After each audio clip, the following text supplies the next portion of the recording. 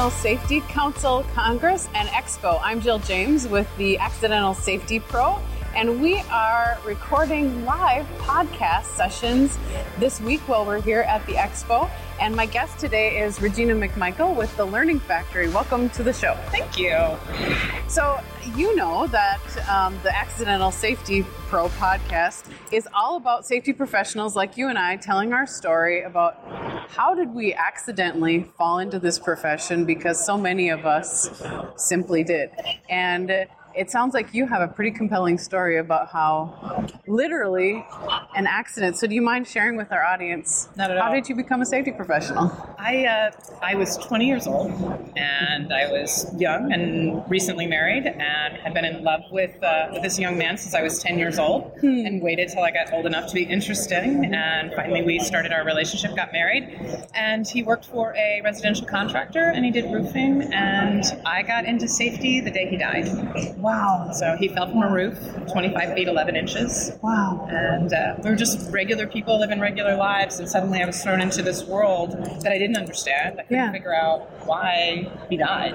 Yeah. And so my goal to try to understand that, I learned OSHA regs, I participated in the investigation, I demanded data from the agency, I demanded data from workers' comp commissions, autopsies, everything. How old were you? 20. 20.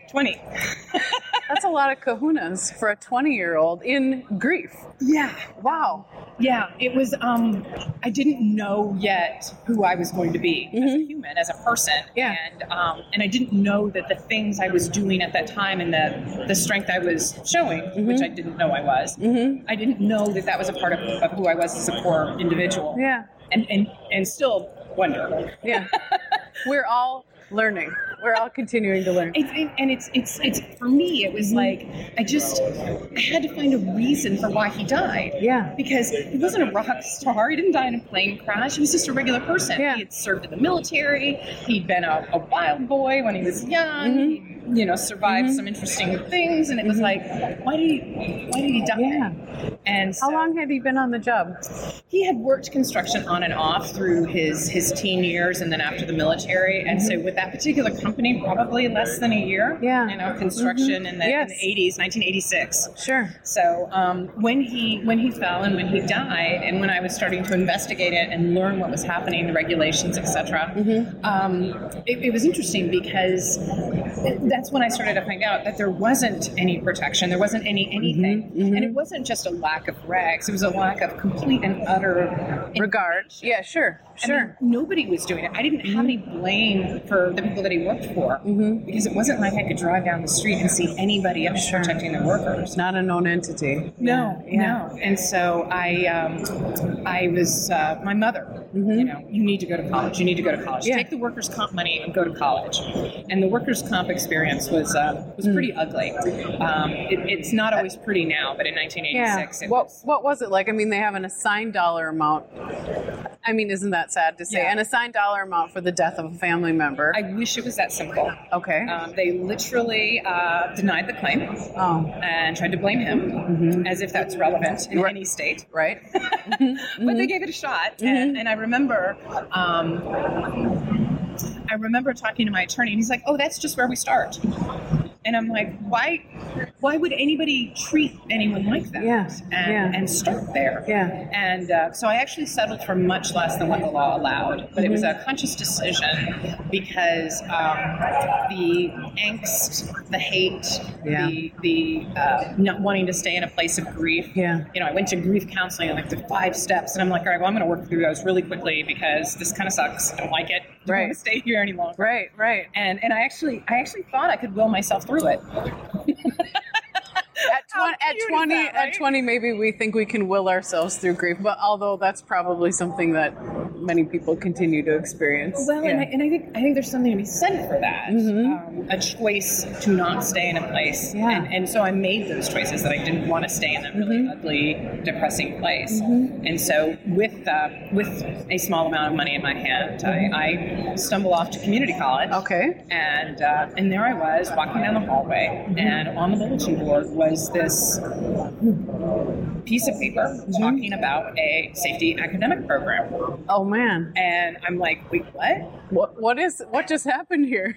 And it was amazing. So this is brochure, and it had like the course listings in it. And so this is like 1987 now. And so it's got the little pieces of paper at the bottom that you're supposed to rip off the phone numbers. Yes, I remember. Yeah.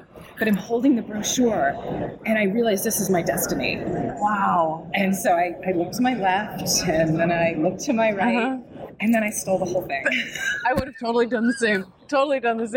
So did you feel in that moment like, I'm going to avenge this, what had happened, and right the right things? Yes. Yeah. From the very beginning, I felt a necessity to try to right the balance. And I didn't even know what that meant very early on. Sure. But through my college time, and then very early on in my career, and it's interesting because I talk about this in the keynote that I speak to people about. I literally thought I was supposed to save one life, that one life is supposed to trade for the life that was left. And that balance, that somehow that would explain why he died, because I had something I was supposed to do. Right. And so then it would make sense. Mission accomplished. Exactly. Yeah. And then I would be able to breathe that he didn't die for no reason at all. And the problem is, as you have probably experienced, and as most safety professionals that I talk to, it's almost impossible to leave the end of the day, to leave your career and say, I saved a life. I'm positive of it. Yeah, right. Because we don't know. Yeah. We don't know. We don't know. Police officers get to know, firefighters, doctors, but safety professionals, we just walk around hoping today it mattered, right? Someone just says thanks. Yeah, right. And hopefully we've saved thousands and thousands of lives in our work. I think so too. So righted it many times over. And I figured out, for me, once I started training, how much I love to train, how much I love to connect with people, that I realized that me trying to save one person, me trying to directly impact you, was way too small. But if I could train people, and then they could then go out and impact fishing, that whole fishing analogy, teach them to fish and they'll do it. Yes. And I thought, okay, so I won't find out if I helped, and I'm okay with that. You know, once I matured through my career, kind of have to give that up. Yeah. But it's interesting that we're talking about this, because this is probably the first public recording of this conversation. I have so many people in the 30 years I've been in the industry who come up and they're like, I didn't know any of this. Wow. And what an honor. What an honor to have the story told here. So the community college, you're at the community college, you start your courses, you finish it. Yep. What's 2 years and 10 months. Okay. Congratulations. Well done. What's the first job? Like, what did you decide to do? So I went to work for the highway department for the state of Virginia. That's funny. That was my first safety job too. I know. When I heard that, I thought that was really cool, actually. Okay. State of Virginia. Yep. All right. And oh my gosh, to work with people and to spend time with people and to train them was so awesome. My first training was probably 3 days into the job. Wow. I was handled totally green. Oh yeah. Yeah. And useless. And I was handed a carousel of slides. H check there. And so I and it's on backing safety, and I'm like, I'm like, heavy equipment and backing it up. And they're like, I'm 23 years old. Yeah. And they're like, well, why would you back over somebody? Who would do that? And they're like, it's a thing. And I'm like, okay. So I learned as I taught. Yeah. But confined space training, and there was an incident where I was in the confined space with my people, and we lost touch with above. Wow. And I come out, and my guy topside is just covered in sweat, shaking, and he goes, I just canceled the 911 call. Oh. And he goes, because you taught me I can't go in. Yeah. Oh, man. He's like, you said I couldn't go in. He goes, I thought you guys were down. Yeah. I couldn't go in. Yeah. Like, you did right, man. That's exactly it. And it was like, and I'm like, oh my gosh. It worked. The training worked. That was powerful stuff. And you're 20-some years old. I know. I'm like, I did that. Wow. And so how did you, as a 20-some-year-old female, I've been in your position also at the highway department, what'd you do to build street cred? Because it's a thing when you're young and female and you just got out of school and you don't know how to back up the actual truck. When you're looking at the slides going, what does this one say? Yeah. This is a nice picture. What does it mean? I don't know. I think I could look back and say, I think I did these things. Yeah. But at the time, I think it was just about having my heart in the right place. Yeah. I really did care about these people. Yeah. We had an incident where one of our vehicles was hit by a tractor trailer on the major interchange right outside of Washington, D.C.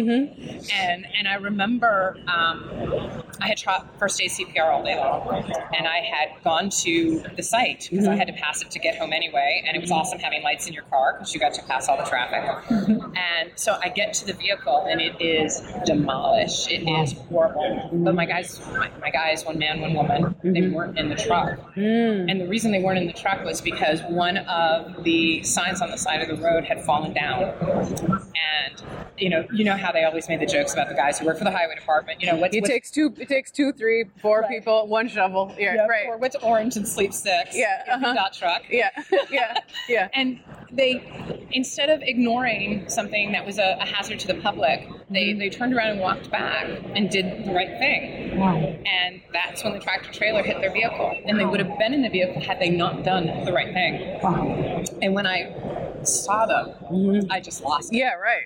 Here they are. Bawling my eyes out, and I'm like, you're the most beautiful people. I did my job, and you did your job. I know. It's like, that's the whole test of safety professionals, right?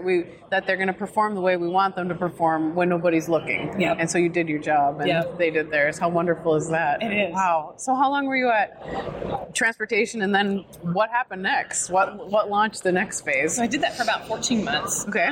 But just, I've always kind of let the universe give me some push. Same. And so there I was, and this opportunity presented itself to join the Associated General Contractors of America, the largest construction trade association for general contracting in the U.S. Yeah. And so there I was heading off to a job with a suit and heels, and leaving very different. Yes, very different than steel toes you left behind. People were making bets on how long I could make it because you had to leave your boots behind. And I had an amazing boss. He was an amazing mentor, Pete Cheney, and Pete taught me another side of safety I hadn't seen. We got to develop product, we got to develop training, we made videos, and all of a sudden I'm like, ooh, this is a broad reach. Different part of my career, yeah. And I got to work with some of the leading safety people in construction safety. I mean, some of the top people, and I didn't even know then what I was with. It's not until years later that I look back and I'm going, wow, ACG was kind of a big thing. Yeah. And my mentor is, past president of ASSP, past board member of the BCSP, fellow, and so I was so lucky to have this amazing opportunity and this exposure to know these really great minds and these people who were saving a lot of lives. And then I got recruited by, of all organizations, the National Association of Home Builders. Whoa. That was the universe again. Yeah. Way. Yeah. And during the interview, I said to my potential boss, I said, I need to tell you something before you hire me. And what happened? What happened after you said that? He was like, whoa, and let's not talk about it a lot. And I said, actually, I don't talk about it at all, so you're good to go. But it was because I wasn't ready to tell my story. I didn't start to tell this story for 28 years. Yeah, I believe it. And not because it was a secret. It just, I wanted people to judge who I was as a safety professional by the work that I was doing, not the perceived. You knew in your heart why you got into it. So went to the home building. Oh, that I hadn't been talking to people about it. That I wanted to be judged by the performance of my work. So, what did you do in that job? Like, what was the role that you were filling in that one? It's almost like is there more irony that goes with this? Like you know my story. I don't. I've never heard it before. That's what's so crazy is the reason they brought me in was because they needed someone. I was the first full-time safety person they had, and the NAHB was actually a much larger trade association than the AGC, but they represented so many small businesses around the world. I mean, home building Americana doesn't get any more than that. Right. And the reason they needed someone full-time was because there was a regulation under development that I had been involved with at AGC. Okay. But they needed someone to dedicate themselves to it full-time, and they recruited to bring me in. And that regulation was fall protection. Fall protection. Wow. Was it the residential fall protection piece? Was the residential. Wow. Yeah. Wow. Yeah. I only know this because I remember as an OSHA investigator at the time when that happened. Yes. And then having to learn what the regulation differences were and how insanely different they were, and this little checklist that I had of if it's this scenario then this, and if it's this scenario then that, and so you helped develop that. Yep. That is fabulous. So wow. And then we had an interpretation that came out. I helped write that, and developed a bunch of products, and it was amazing. Wow. And what did that feel like? You know how the whole little, the devil and the angel on your shoulder kind of thing or whatever. But one of the things that was particularly hard for me was as the agency was putting together some pretty stout language, and fairly so. People were dying. I get that. When you look at statistics from 1986, one of those numbers is my husband. Yeah. So I got all of that. Yeah. But I also got that if I wasn't going to be able to convince Kevin, my husband, to tie off to the roof, then he wasn't going to tie off to the roof. Yeah. And it wouldn't have saved his life. Yeah. So we had a regulation with the best of intention, but it wasn't going to save anyone's life. And so, which is why NAHB at the time put a lot of political pressure to develop a special interpretation. Sure. And it gave the industry some time to catch up. Yeah. Did they do it adequately? And some options. Yes. Yeah. Was it enough at the time? Whatever. No, I mean, they still waited around way too long. Right. Going out and citing a whole bunch of people and it not making anyone better isn't helping either. We needed something that did all those things. And step them in. So, but just to add to the craziness of the story, so there we are in, at the time, Assistant Secretary Joe Deere's office for the signing ceremony of the regulation. And, I'd love to say how important you feel going to a signing ceremony, but really we all wanted to be there just so we could get an advanced copy of the reg and find out what the implementation does. What the heck is in here? Yeah, how long do I have? I remember Joe Deere's signature on so many of the OSHA documents that I was using as guidance documents at the time. So yes, awesome I saw that. I say that with all my heart. He was an awesome leader, and I think he did a lot for the agency. Yeah. And so there we were in the signing ceremony, and they start passing out advanced copies of the reg, and it's 2 days before it'll get published in the Federal Register. And I flip it open, and I scan to the implementation date, and it is 9 years to the day. Whoa. Of my husband's death. Whoa. February 6th. That is awesome. So that's awesome. I'm looking at my boss at the time, and I'm like, "Do you see this?" He goes, "I don't get it." How many years later was that? 9 years to the day. 9 years. You had just said that. Yeah. So 9 years it clicked in. Oh man. Yep.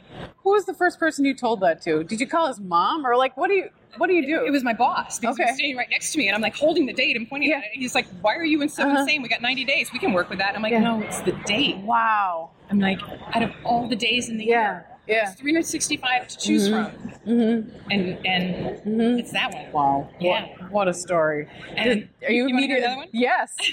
I love irony. I love irony and the universe coming together. I do too. Because I'm still picturing you taking the poster off the wall in the community college, running out all and then 9 years later, So our wedding anniversary is April 28th. Okay. Worker Memorial Day. Oh wow. Yeah, you're in the right field. Yeah, you're in the right field. That's pretty amazing. I went through a time after my son was born where I thought maybe I needed to leave the industry, that I wasn't on my right track, and it's interesting because that's when I learned that so many professionals struggle to stay in the industry. Yes. To feel relevant, to feel like they're helping. We're always reinventing ourselves. And I think it's the people that are truly successful are the ones that struggle with those things, so they can reinvent themselves. I think you're exactly right.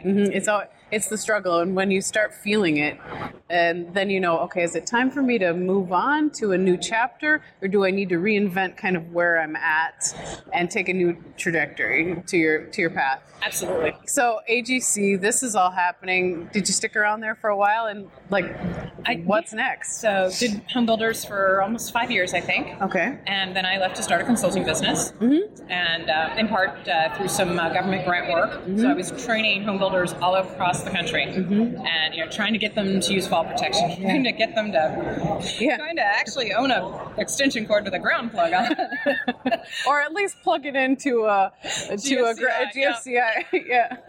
Here's a portable one. Use this. Yeah. But the best part about it was, that was 5 years of hostile audiences. Yeah. That was honing my skill as a trainer, as an influencer to people who didn't understand, because they're like, how can we do this all? And it's like, can you do anything? Yeah. Could you do one thing today, one thing tomorrow? I'm like, don't look at it in total, because it's too overwhelming. Yeah. I'm like, try to figure out what's right and do what's right. Talk about hostile audiences. I know what you mean when you say that, but for anyone who's doing training or is in front of audiences right now, whether it's on big stages like you do now or around the world like you do now, or someone who's just in front of a room full of people in their company, there's something to be said for your audience and the life that it brings or the life that it doesn't bring. And so when you say hostile audience, maybe describe that. And how do you work through that as a trainer? And then flip it around to when you have one that gives you life, because those are fun. I actually, when I teach about class culture, and that as the trainer, as the facilitator, that we have a responsibility to build that culture, even if you walk into a hostile room. Hostile being 30 people who don't want to be there. Yeah. It's another OSHA training class. Yeah. Perhaps it's even punishment for an accident, or something that's happened, or somebody had a near miss, and so they're all getting retrained on ladders, even though that may or may not be the issue. You're right. And may not be the solution. And so so that hostile audience are the guys that are forced to be there. And I'm from the East Coast, so I say guys for everything. I should probably preface that. But guys means people for the purposes of this podcast. That's it. Yeah, okay. Obviously 2 women sitting here, we're definitely equal. But I feel like it's our job as the professionals, and particularly as trainers, that we have to turn it around. We have to get the passion inside them. We've got to get them to appreciate the person standing next to them. Yeah. We've got to get them to remember that it can happen. Yeah. And that's what was interesting about the bulk of my career is I never said, and let me tell you why this matters, because it does happen to regular guys just like you, it happened to my husband. I never pulled that card. Yeah. I always felt like it was my job to get them there without that. Yeah. And I had the signature at the bottom of the form that said, I can learn nothing from a woman. I've experienced those audiences. And I'm like, guess what you can learn? You can learn that I'm going to rip this up and no client will ever see it. That's what you're going to learn from a woman today. Like, do you actually think I'm going to turn that into somebody? So it kind of cracked me up. But, it's you're not going to get everybody. You're not going to get 100% believers. Right. But if I can get 4 guys in the front of the room with their arms crossed in front of them, angry, to relax. Yeah. And then actually start lean in. I'm good. Yeah. I'm good. Right. I'll take that. Right. And so, and that was a lot of it, was I was like, I just tried to get them to do little pieces. And for hardcore compliance people, they would have difficulty with my approach. Sure. Because I wasn't about, you have to be perfect. Right. Because I felt like, can we try perfect tomorrow? Yeah. Today, could we just not kill you? Yeah. It's the don't be a safety cop kind of thing. Yes. And I think that many of us in this profession have been safety cop when you didn't know what else to do. Yes. Or until you honed your skill enough to figure out there's a business gray and how to ride that, and then how to move the needle toward the direction you want it, knowing that you're not going to get 100% right from the first time. But it takes confidence. You need a great mentor to help you, be able to say, I didn't get 100, and say nobody gets 100. Yeah. Let's start in the right direction. Yeah. And some days training in front of audiences just isn't going to go well. It's not going to be out of the park every single time. It's really a bummer because you go into it hoping it will, but sometimes audiences are flat, sometimes you're flat. So anybody who's doing training should certainly know that don't think it's a failure, because this happens and it's cyclical and it happens. I'm sure it still happens to you, happens to me, and we never know which audience it's going to be and which day it's going to be. When you get the good one. Oh, it's awesome. And you live on it for a long time. You do. At least us extroverts do. You have to feed on it. Yeah, and you have do. to accept that this is all you got. I was unnamed country, unnamed city. Don't want to offend anybody, but I was in a Nordic country, and it was crashing and burning. And this was in a 20-country tour. And I had worked in countries where it wasn't supposed to be effective, and it was awesome. And then here I was in this crash and burn situation. And this gentleman comes to me during break, and he just looks at me, and he says, "Some people don't have ears." Okay. And I was like, is this a translation thing? What? Yeah, what does that mean? And basically it was, some people don't want to hear. They don't have ears to hear what you say. Yeah. And that was such a relief, because I went back in the room and I focused on the people who had ears. Yeah. And I taught them the best I could. Yeah. And I tried to impact their lives the best way I could. Yeah. And I stopped worrying about the people who didn't have ears. Yeah. Because you know how they can control you? Yes. And you're trying so hard to get them on them. team. And then, it's like, no, I'm going to focus on the people who have ears. Yeah. So that's been really helpful for me. Just to, if it's crashing and burning, if you got 3 people that care, let those 3 focus people, on them. Yeah, because they're there. Right. They matter. Yeah. And there's something about knowing your audience as well, and taking just a little bit of time before you get going and trying to figure out, like, why are those people with their arms crossed? What is going on here? I remember specifically I was doing some training. I don't remember what I was training on. It might have been the OSHA 10 hour or something. And the room was full of scientists. But I didn't know that there was a room full of scientists until maybe an hour or 2 into the thing. And they were just like, whoo-hoo, not engaged at all. And I'm like, oh, there's scientists, and I'm using a different level of vernacular. So when I started talking about heat stress, and I started talking about use a sling psychrometer, all their eyes lit up like, ooh, she's talking about something technical. And then they're like, what is that? How does it work? How does it measure relative humidity? And they wanted to know all of it, and it was a win for the rest of the time. But I didn't do my homework to find out who is my audience and who should I bring. Which level of vernacular do I need to bring for that audience? That is so critical that when I do a lot of train the trainer. And that's such a critical thing that people just think that they can just go up there and be awesome or just go up there and be technically capable, and it's so much more than that. And I've one of the things I've really tried to teach trainers is that the moment you're ready to acknowledge that the 1 hour or the 8 hours that you have those people, that it is all about them and not about you, not even a little bit. As soon as it's all about them, the class will go so much better. And what a great tip. What a great tip. And it's so simple and it's so free. And so I'm like, get over yourself. Don't try to over-impress a bunch of scientists with too much info, because that would, if you'd known too much, that would have been the alternative. Then it would have been too many questions. I would have been out of my wheelhouse really quickly, and they would have known the emperor had no clothes. But it's taking the time to learn, being ready to be authentic. I think that's really critical. People are afraid to be themselves.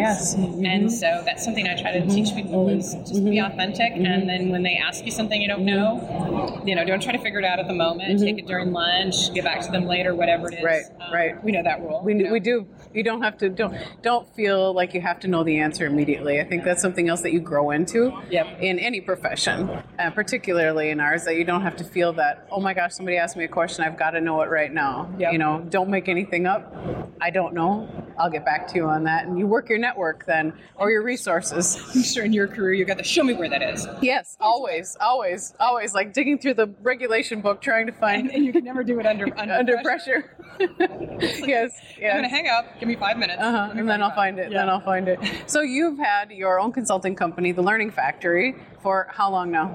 Well, that's actually the second consulting company I've had. Oh, wow. So Okay. I had a place in between. Okay. As crazy and as unsatisfying as my workers' compensation interaction in the early part of my safety existence was, I ended up joining an insurance carrier for 7 years. Okay. And it was really great, and that's where I honed my training skills. They actually invested in me learning more. I figured out a lot of the things that I did as a trainer had a name. That it was part of instructional systems design. It was an actual thing. I wasn't just getting good at what I was doing because I was lucky. I actually was kind of figuring out things. And so when I started getting formalized education and training, design, and development. I was like, well, they have a name for that. I've been doing that for years. Yeah, I just thought that was fun. And it's a thing. It's a thing. So that helped me a lot. And then that's when it occurred to me that the industry in general, we're at an extraordinary disadvantage. We are forced to think of training as almost an extra part of our job. Yeah. Like you have your full-time job, and then, you're technically competent, therefore you should be able to train. Go be awesome and make everybody really, really smart. And you have no extra time to do it. You have no skills as a trainer. Yeah.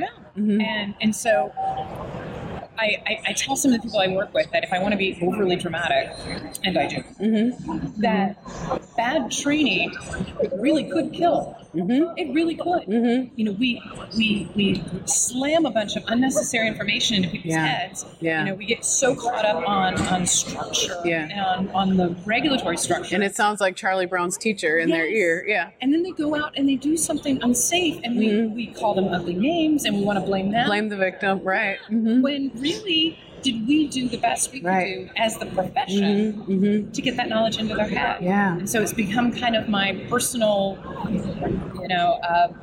goal, my effort to get the industry moving forward on great training. Yeah. And so that's why I'm a big believer in the BCSP's Certified Environmental Safety and Health Trainer certification, because I think that's one more step in legitimizing who we are as a profession. Yeah. How do we explain to our bosses that we need extra time, we need extra money, we need extra people if we're not ready to legitimize the work as real work? So take just a second to explain that program. So if people are listening are like, there's an actual place you can go for help in our profession for training. Explain what that is for a second. So the Board of Certified Safety Professionals, the BCSP, which I'm an ambassador for. So disclaim now. Nicely done. Yeah, I'll disclaim now. But so they took on a certification several years ago, and that's the Certified Environmental Safety and Health Training Certification. Okay. And what's interesting about it, though, is that a lot of people have some misunderstanding. So taking the test doesn't make you a better trainer. It's preparing for the test that makes you a better trainer. Okay. And so, and that's where you're going to learn training theory. That's where you're going to learn instructional design. That's where you're going to learn all of that stuff. So people come up to me and they go, I've been training for 20 years. Can I pass the test? And so I'll say, I'm going to say 10 different terms to you. Do you know what they are? Yeah. And if they resonate, go for it. You know, and then I'll start throwing some things out, and they're like, I have no idea what those things are. And I said, let me help you with the right resources so you can move in that direction. It's actually a thing. Yeah, it's a thing. Knowledge transfer and how you do it with adults is a thing. It's a thing. Yeah.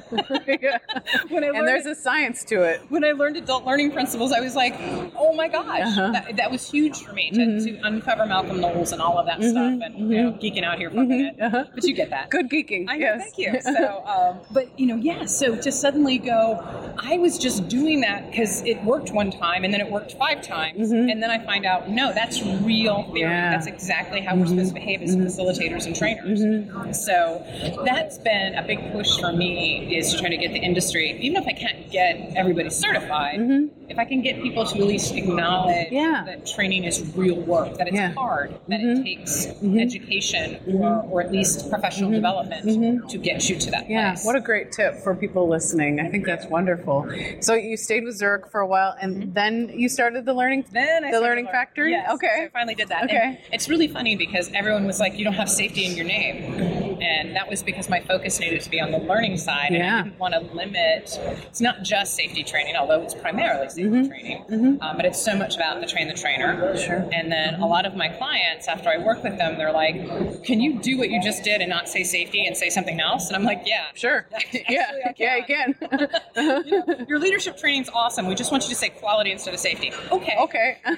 Because, you know, those concepts don't change. So right now I've got a client, and it's a chemical manufacturer, and so I'm coming in and doing an 8-hour program on communication skills for their research and development department, which is almost exclusively PhD chemical engineers. Talk about bringing a different game. Yeah.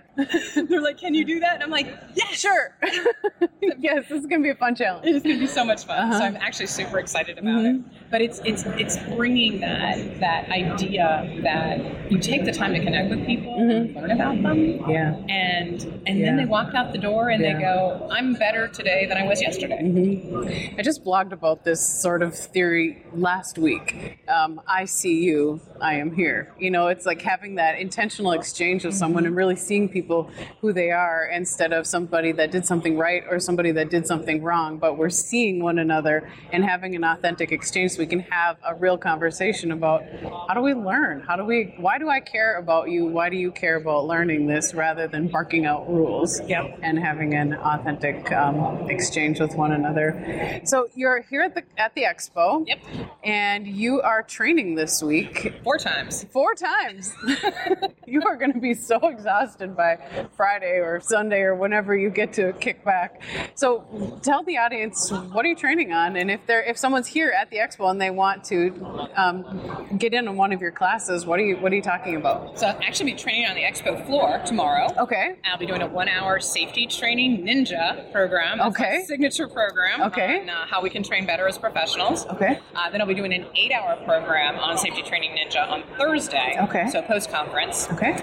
Then I'll be doing getting a seat at the C-suite on Wednesday. Interesting. And so that's geared towards safety professionals, and that was geared towards, I think, the self-limiting behaviors of our profession. Not our fault. No one taught us otherwise. Yeah. But we've self-limited with the silo of the moral imperative of safety.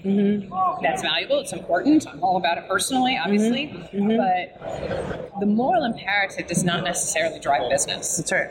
And so, how do you do both? Yes, and I think that's a cultural shift that we're seeing in the industry. Yeah, huge. Yeah, and for me, I think that one of the things I can do is share just my experiences of working with so many small businesses throughout my career, be able to teach them that if we can tie the safety initiative to profit, to better behavior, to quality, to whatever that company needs on that day, we're in a much better place.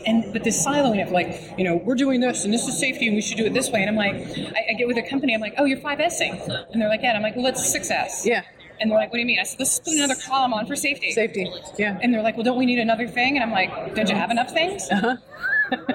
I'm like, no, I'm going to piggyback on something that's working. I'm not, I'm a good consultant. I'm really okay. Yeah, we don't need to invent a new acronym. Exactly. And so getting it to the seat of the C-suite is talking about how, as safety professionals, if we're not reading annual reports of the companies we work for, that's on us. Right. If we don't know how to communicate with the executive level because we don't understand them, we haven't taken the time to learn them, we don't understand the corporate culture at the executive level, that's on us. Yep. How to pitch an idea in a way that speaks to their decision making. Yeah. I need $2 million to regard the machines. Oh, what's that going to do for me? Exactly. Where's my ROI? Exactly. Yeah. And then when they look at you and they go, "What's ROI?" and you're like, "Okay, let's talk some more." Yeah. Right. But yeah, so it's, I think for me, connecting that side of it, it goes back to my personal history.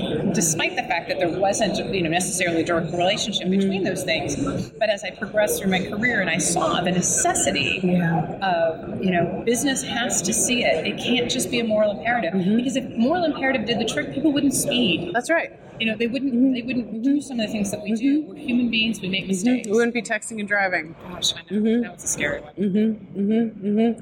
So that's you at the Expo this week. Yes. That's wonderful. You mentioned the Safety Training Ninja. Did I get that right? Yes. You're have written a book. Yes. Tell the audience about the book. Should be out before the end of the year. Published by the American Society of Safety Professionals. Wow. And its title is? Safety Training Ninja.